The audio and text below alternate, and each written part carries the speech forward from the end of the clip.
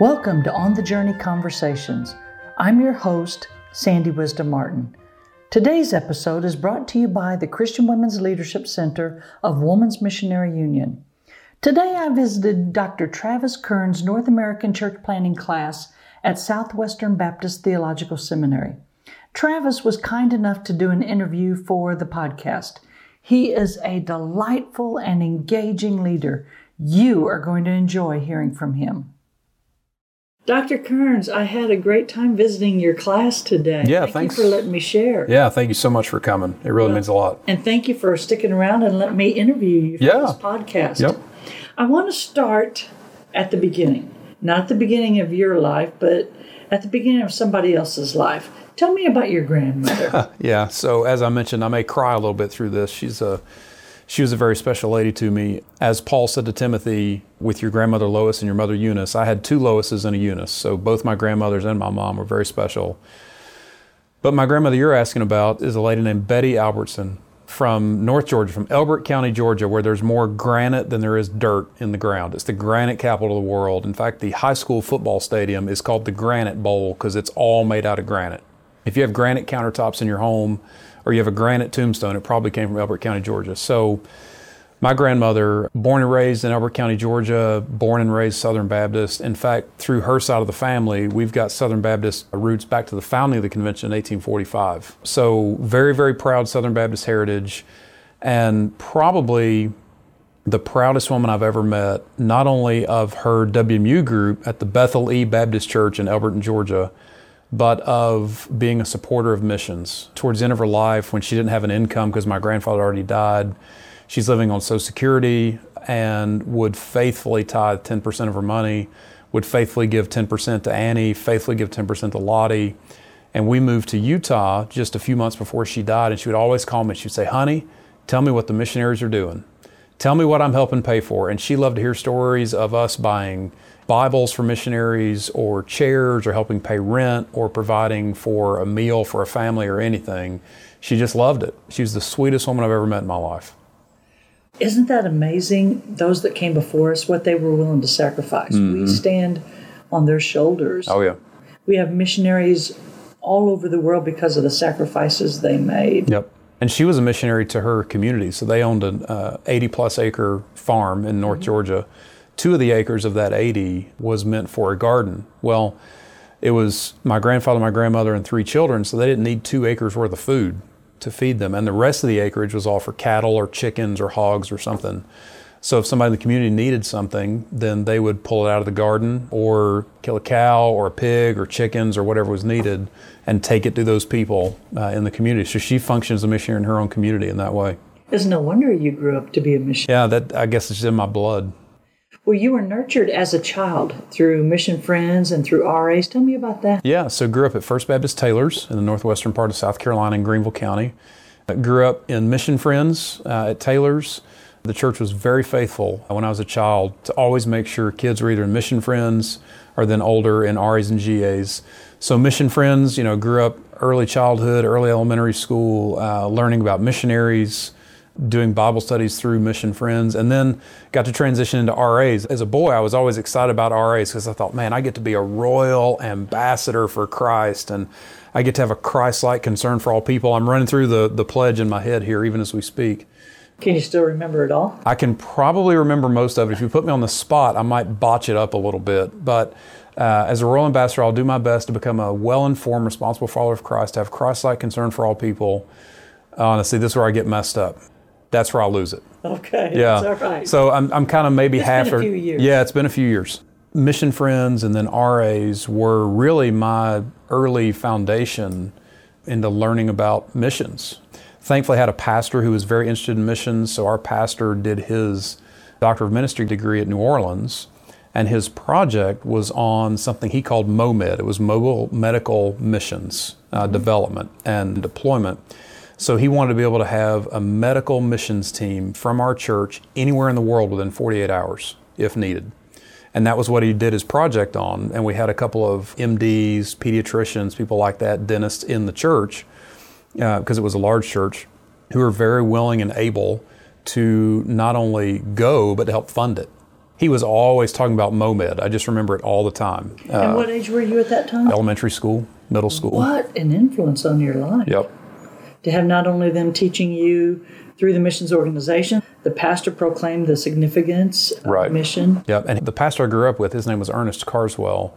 We had a returned IMB family from Brazil in the church. He was one of the physicians, so he was an MD in Brazil through the Foreign Mission Board at the time, now the IMB. Yeah. And Dr. Carswell would talk about Dr. and Mrs. Burton all the time.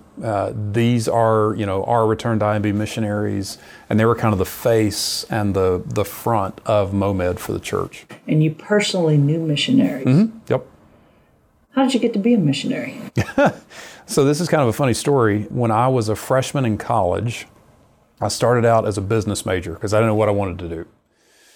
So my first semester was a business major. My second semester, I felt the call to ministry. I went to talk to one of my professors who was my Old Testament professor and said, hey, what does it feel like to be called to ministry? How do I know if I'm called to ministry? And he said, well, I can't tell you what it's like. Everybody's is different. But he gave me a few categories here and there. I thought through all of them, prayed through it, and realized, okay, I can't do anything else. I have to do ministry. Well, the end of all that story is at North Greenville College, then University now, where I went to for undergrad, we had a Christian ministry scholarship because Furman University used to be part of the South Carolina Baptist Convention. And when they pulled out all the money that South Carolina was sending to Furman, and they then sent to Christian ministry scholarships for North Greenville, Anderson, and Charleston Southern for the 3 schools that are there. But you interview with a local pastor to get that scholarship. So this pastor does his whole interview with me. And I really need to look back and find out who this was because I'd love to call him and say, you were right. His last question was, what is the one thing in ministry you will never do? And he just sits back in his chair and he crosses his arms and he waits. And I immediately, without flinching, said, I will never be a missionary.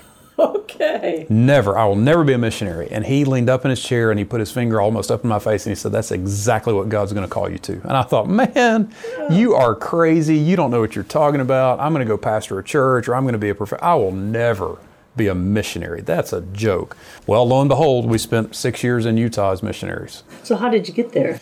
So when we first moved to Louisville in 2001, this is a little bit of a backstory. We started attending a church where Kevin Ezell was the pastor, Highview Baptist Church in Louisville. We spent 4 years there. Kevin, for 2 of those 4 years, was a personal mentor to me.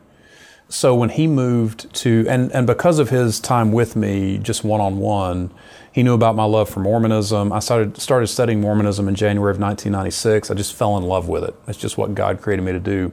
So he knew about that love. He knew my love for doing missions in Utah. We started doing short-term mission trips in Utah in 2009 with students from Southern, where I was on faculty at the time, and other faculty would go with me occasionally.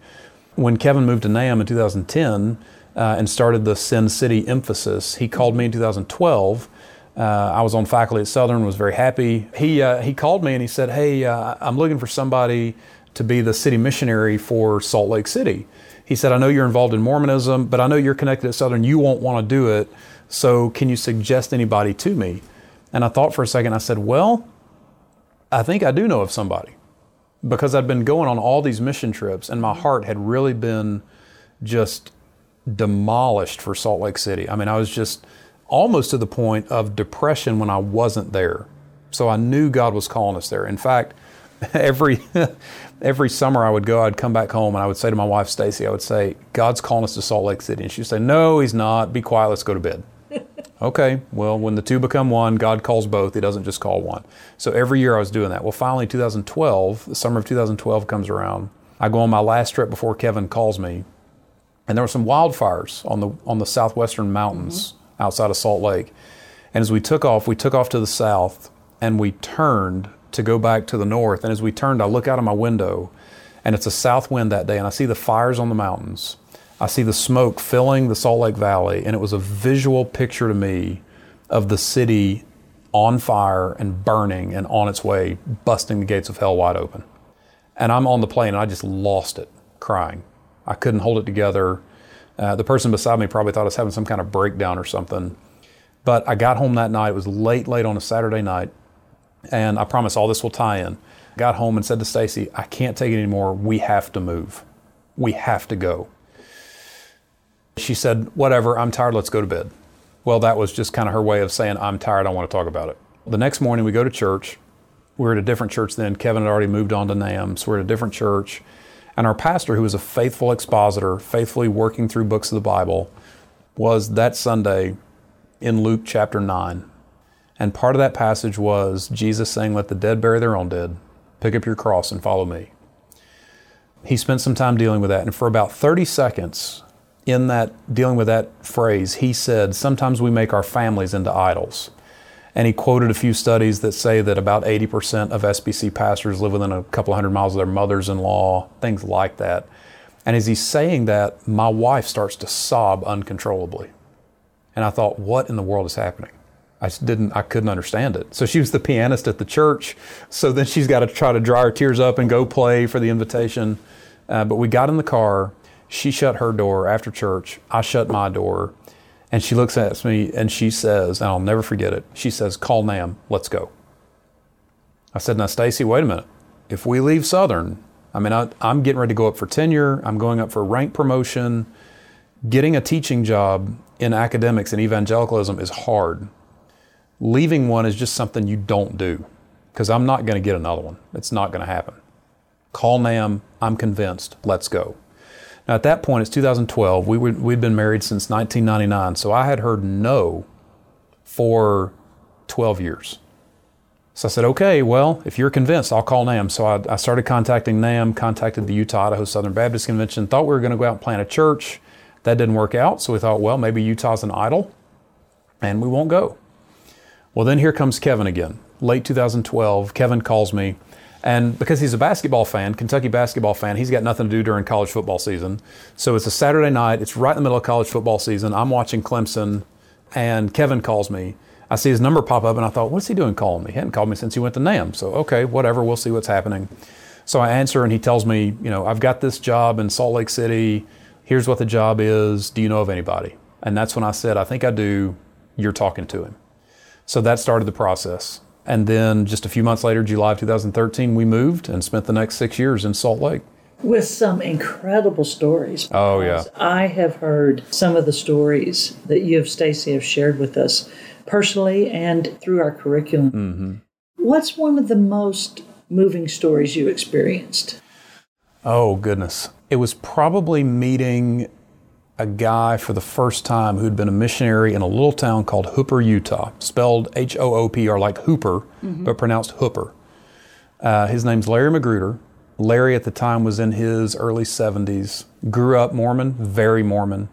When he left the LDS church, not to become a Christian, but just left the LDS church, his wife divorced him, he lost everything, was homeless for a number of weeks. Eventually, a local SBC deacon saw him on the street, shared Christ with him, and Larry got saved. Larry became a Bible study leader in the church, became a leader in the church just overall, and then eventually goes out to Hooper, Utah to plant. Hooper's just on the east side of the Great Salt Lake, north of downtown Salt Lake City. We'd been there maybe a few weeks, and I'm trying to meet with all the guys who are missionaries in SBC circles. Endorsed or not, I want to meet you, I want to encourage you, whatever I can do. And we sat down at a little restaurant in Hooper, and I said, Larry, my name's Travis. I'm here representing the North American Mission Board of the Southern Baptist Convention. What can we do to help you? How can I encourage you? And Larry, at 70 plus years old, just started crying uncontrollably. I said, Larry, what's wrong? Are you okay? And he said, I didn't think anybody else out there cared. Didn't think there was anybody else out there. I thought we were all alone, isolated, completely by ourselves. And I didn't know anybody outside of Utah even knew who we were or cared about us at all. The Utah Idaho Southern Baptist Convention had been caring for him, but I was from outside of that coming in. I'll never forget him crying, saying, I didn't know anybody else cared. I didn't know anybody else knew who we were. And from there, Larry now is the pastor of a church called Wasatch Cowboy Church. Wasatch is just the name for the mountains on the east side of Salt Lake City. And Hooper had never had a Christian church ever in its existence, had never had an evangelical witness. But now, that was 2013, now in 2021, they have 2 acres of land right inside Hooper. Everybody there knows who he is. There's a building there, all because of the faithful gifts of Southern Baptists. We were able to give them grants to buy the land and grants to put up the building, and churches from Texas and other churches, a church from South Carolina came and helped put the building up. So now seeing Larry's church go from a few people in his living room to now having, on a good Sunday, 100 to 125 people worshiping the risen Christ in a place that had never known an evangelical witness. Probably the greatest story that I saw happen in Utah. But just, again, for Larry to say, I didn't know anybody else cared. And then and we talked about this a little bit earlier, but then for Southern Baptist WMU groups to start realizing, hey, there are missionaries out in this foreign land called Utah, and they start writing notes of encouragement and letters and praying and calling our missionaries. For missionary families like Larry's to receive a letter in the mail from people they will never meet, or a $25 gift card to Walmart from a church group they'll never meet, or to receive a phone call from a church that they'll never meet in person, is like a huge shot in the arm and keeps them going for months at a time. As you were talking about Larry, I couldn't help think of your grandmother. Mm-hmm. She would have loved this story. Oh, she and Larry would have gotten along like nobody's business. She from North Georgia. Larry was from Arizona originally, but very Western. Every time you see him, you think, is this John Wayne or is this a church planter? Who is this? But yeah, they would have gotten along phenomenally well. You talk about WMU groups doing stuff for our missionaries. I can't let the interview go without you telling the brownie cake mix story. Yep. So in 2017, we were part of the Missions Mosaic, or the Missions Material. Uh-huh. I think we're in Missions Mosaic as well.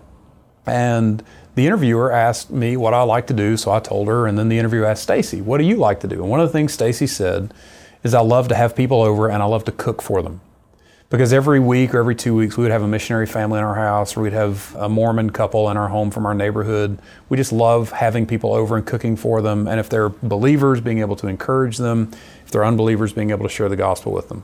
So, in fact, as a side note, Jeremiah, our son, who's now 15 but was 8 when we moved there, became the best evangelist in our family because of those meal times. So anytime we were going to pray before a meal, Jeremiah would whisper like an 8-year-old whispers in a normal, loud voice, Daddy, are these people Christians or are they Mormon? To which the people sitting around the table could very easily hear him, and I would say either Jeremiah, they're Christian. If they're Christian, he would pray a very short, Jesus, thanks for the food, let us have a good time in fellowship. If they're Mormon, our 8-year-old son would pray the gospel over the meal. So that's always fun to see how missionary kids work like that. Interviewer says to Stacy, what do you like to do? I love to cook, I love to bake. Well, what that turned into is it turned into WMU groups reading that material and beginning to send us cake mixes and brownie mixes and muffin mixes. It's predominantly cake mixes, and probably at the height of it, we had between 600 and 700 cake mixes in our pantry. We could have supplied our local Walmart with cake mixes. Now, the most interesting part about this is from the time the interview was done until the time of the material being published, is we moved. So a lot of the cake mixes got sent to our old address. Well, we started getting text messages from our old neighbors. Hey, the people that bought your house want you to come and get the cake mixes. Please come and get them. Well, Stacy would go over there and she'd get boxes, massive boxes of cake mixes. Probably boxes filled with 40 or 50 or 60 at a time. In fact, what was always funny is we would see the postage on the front of the box would sometimes be $40 or $50 for $10 worth of cake mixes. And we kept thinking, just send us the gift card, we'll go buy the cake mixes, it'd be way cheaper. Anyway, so she goes over one time and the guy is there. Usually he would just sit it out on the front stoop and you just pick it up and go. He was there and he said, what are all these boxes you keep getting? And she said, well, you'd probably laugh at it, but it's cake mixes. And he said, oh, well, that's interesting because we're wedding cake bakers. That's what we do for a living. And this family's very Mormon. And she said, oh, well, I would give you some of these, but you probably don't use Duncan Hines and Betty Crocker. You probably come up with your own, cake base. He said, no, actually, we do use Duncan Hines and Betty Crocker. And she said, oh, well, why don't you just take this whole case of cake mixes? He said, okay, here's my next question. Why are you getting so many cake mixes in the mail? So Stacy was able to share Christ with this Mormon family because of cake mixes coming from WMU groups, providentially going to the wrong address to this family who's very not Christian. Only God can work out. Only God can work that out with cake mixes. Yep. So cake mixes in the gospel. I never you can tell me that story every day. I love that story. Yeah, we keep a picture of all the cake mixes that we took when our pantry was just nearly half full. How many do you think you got overall? It had to be above 1,000, easily. I mean, for probably a month, maybe 6 weeks, every day or every other day in the mail was a box of cake mixes. And it could be anywhere from 10 to 30 or 40. And now you're on the campus of Southwestern Seminary, Right. teaching students. Mm-hmm. Tell me how you got here.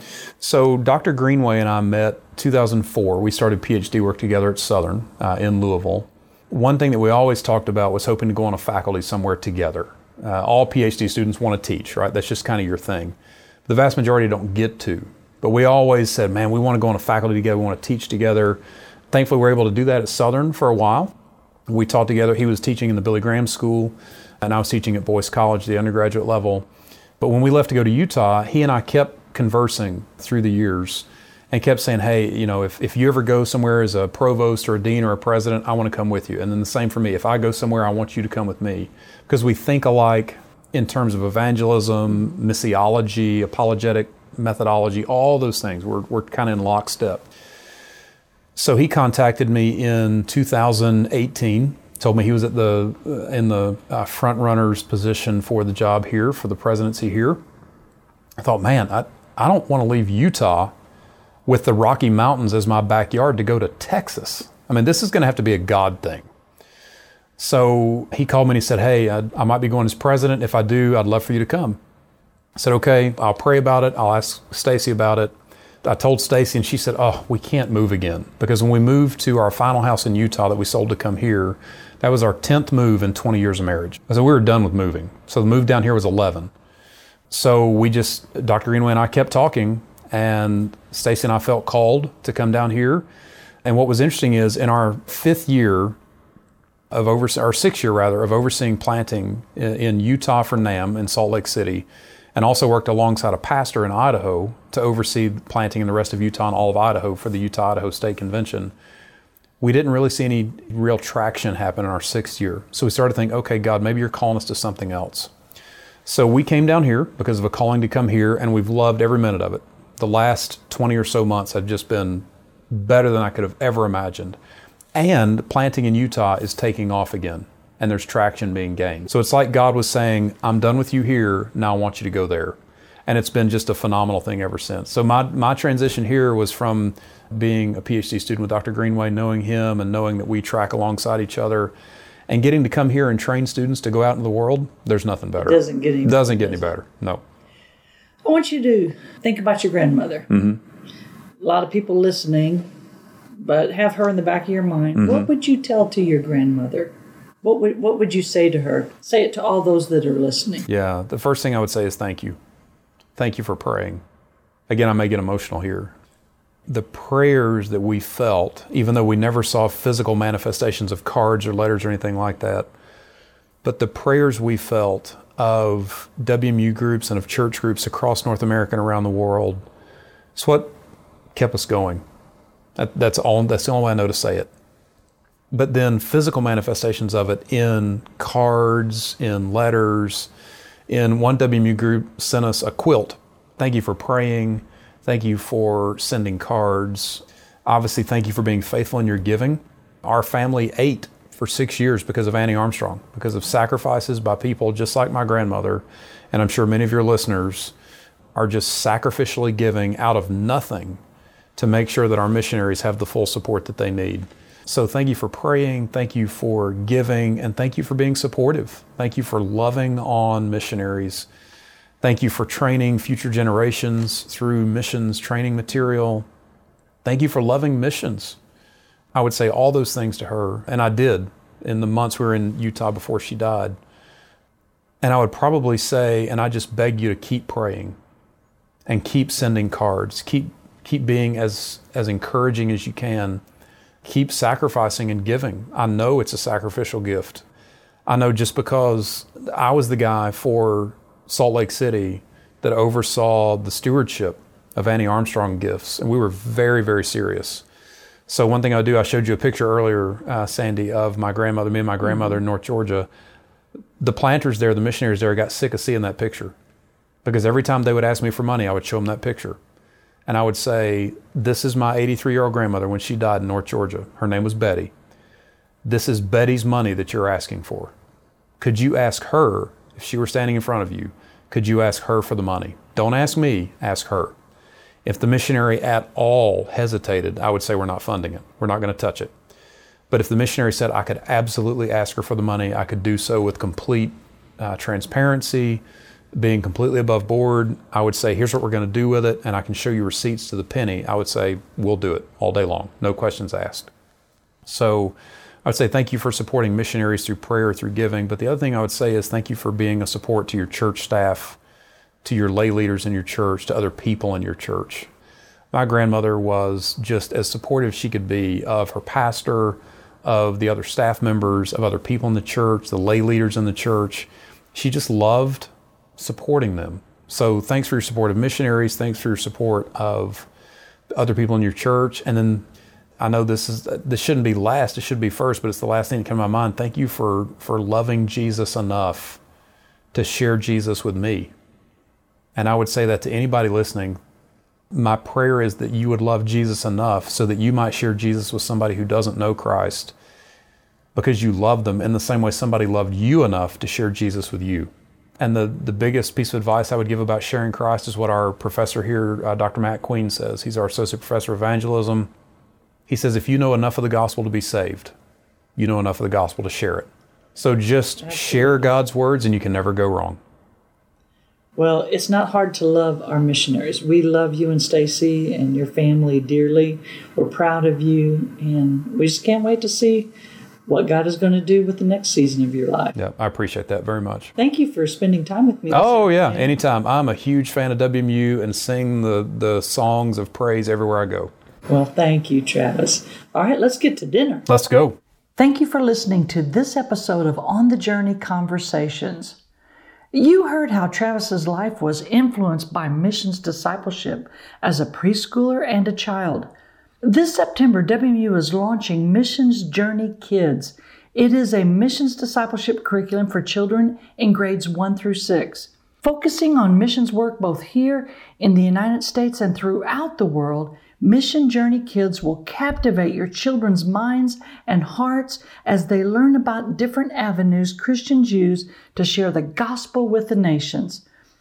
We need to raise up the next generation of missionaries. Thanks for listening. See you next time.